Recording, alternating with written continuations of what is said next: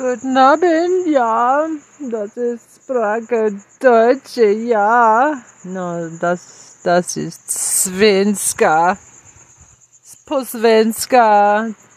Ja, jag talar du svenska. Anyway, welcome back to the Just of an Age show.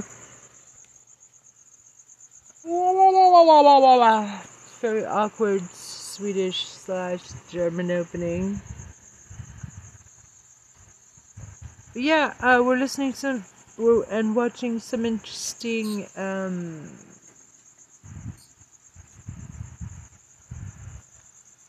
YouTube shorts. So shouts out to KAMP Student Radio. There is a tall brick tower, but before that you can see another structure. Let's go closer to this, and right away I am greeted by this short, fat creature blowing a cock. He has a very fancy hairdo, and he's not only wearing large earrings, he's even wearing a belt-like thing on his belly. Immediately I can see some renovation attempts by inferior civilizations. You can see the cylindrical pillar on the left, supported by a separate rectangular block at the bottom, while the pillar on the right has a small cylindrical block at the top, adjusted for height. Everything else is of one color, and the color of the right side pillar is different. This was a tour renovation attempt, possibly done a few centuries ago. That's why it looks weird. There is a tall brick tower, but before that you can see another structure. An abandoned temple. Who were the builders of Nabta Playa? Ancient societies used massive stone circles to map the heavens. In ancient Egypt, they used the information they gathered to forecast floods, seasons, and when to plant and harvest crops. Stonehenge, the most well-known site today, is considered to be around 5,000 years old. Nabta Playa, 700 miles south of the Great Pyramid of Giza, is a lesser-known stone circle. It's located in Nubia, south of Egypt, near Qustul, where the oldest pharaonic symbols were discovered inside royal tombs. The site, which dates back more than 10,000 years, is the world's oldest stone circle, and potentially the world's oldest astronomical observatory. Scholars believe that these people relocated into the Nile Valley banks when the Sahara Desert appeared. Today, we know their great knowledge, but what about the people? What does science say? Well, many sets of remains have been unearthed in Nabta Playa. Fred Wendorf and Romuald Schild analyzed them, and concluded that these Egyptians of Nabta Playa resembled black Africans living south of the Sahara. Who were the builders of Nabta Playa? Ancient societies used massive stone circles to map the heavens. In ancient Egypt, they used the information they gathered to forecast floods, seasons, and when to plant and harvest crops. Stonehenge, the most well-known site today, is considered to be around 5,000 years old. Nabta Playa, 700 miles south of the Great Pyramid of Giza, is a lesser-known stone circle. It's located in Nubia, south of Egypt, near Qustul, where the oldest pharaonic symbols were discovered inside royal tombs. The site, which dates back more than 10,000 years, is the world's oldest stone circle, and potentially the world's oldest astronomical observatory.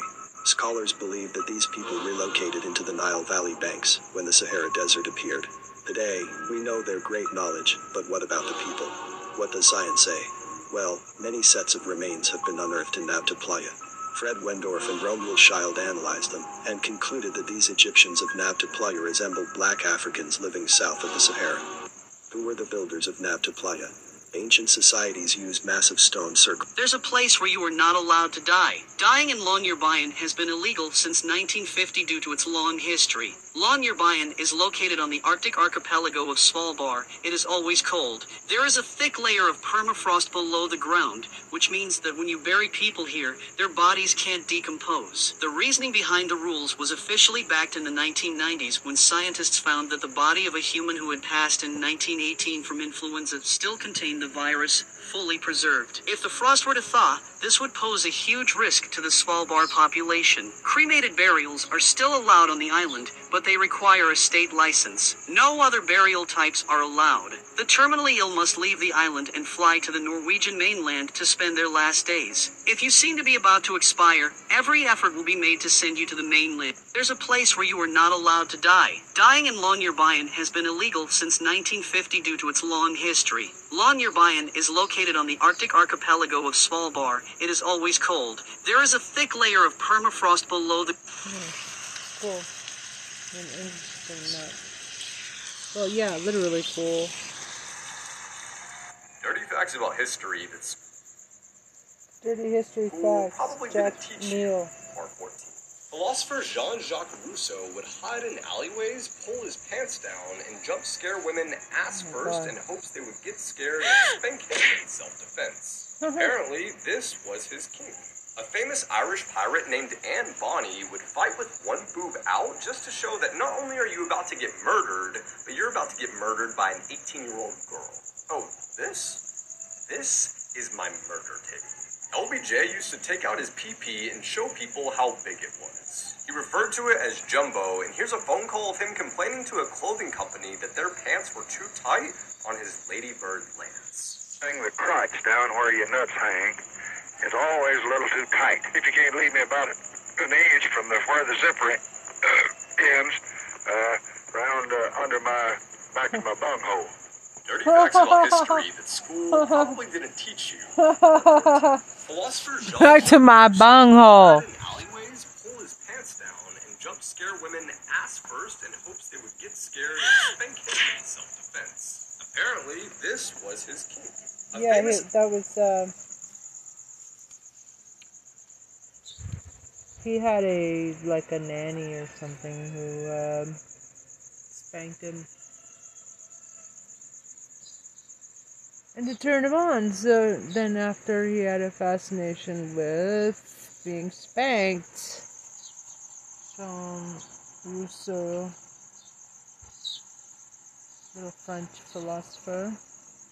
Irish pirate named Anne Bonny would fight with one boob out just to show that not only are you about to get murdered, but you're about to get murdered by an 18-year-old girl.